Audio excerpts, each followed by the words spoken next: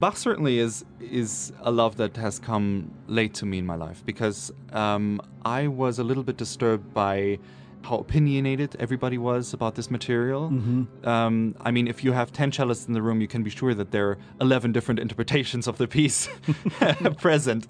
And, I felt there was too much confrontation going on with that kind of music, so I stayed away from it. And now I'm coming to it and sort of with more distance, and I feel I can really start to fall in love with this kind of music. Have you had a chance to record the Bach suites yet? No, and that is a project that will have to wait because I feel you have to perform them over and over again. You have to live with them. You have to be in conversation with these pieces, and you have to struggle with them, and then reunite again. It's like a good marriage. Right. You have to have all these different aspects. And then I think once I've lived through that long enough, then probably I can start to record them. But it will be a long way. But however, next summer my project is to play all 6 Bach suites for the first time in performance. So that means like 2 evenings of 3 and 3. Right. And that'll be an exciting and also very scary project. Well, I hope you get to the point where you feel like recording them sooner rather than later, because I'd love to have them on the show. Yeah. Orient me as far as biscuits go. Have you had a chance to sample Southern biscuits yet? I have not, but I would love to, absolutely. What was breakfast like for you growing up?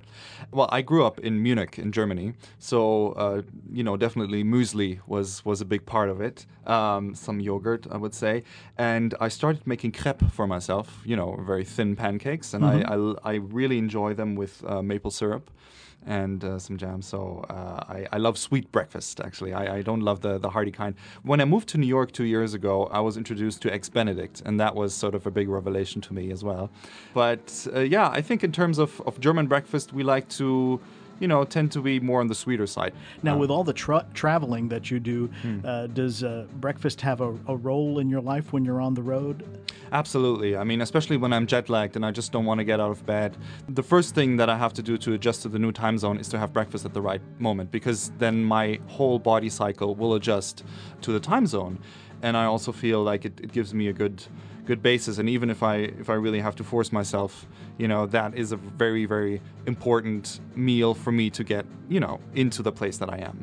A lot of the touring artists that I've spoken to on this topic mention how when they visit different places, they like to try to eat authentically or to eat what's there. So do you do that as well? Absolutely. I mean, the slogan, think globally, eat locally, I think makes a lot of sense. It's a lot of fun to go to places like, Japan, Eastern Europe, or for that matter, America for me, to really try to eat locally. Now, of course, I try to stay away from food that is too heavy, just because with all the sitting around in airports, all the sitting around at the cello, all the sitting around in cars, it's hard to sort of maintain a decent figure. So I try to eat light. Right. That's important for me.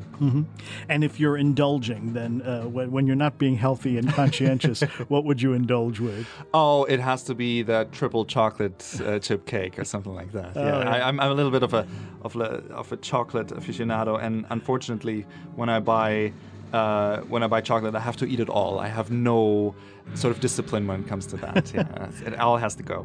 Well, Johannes Moser, thank you so much for taking the time to talk to us and being a good sport about it. We really appreciate it. No, thank you.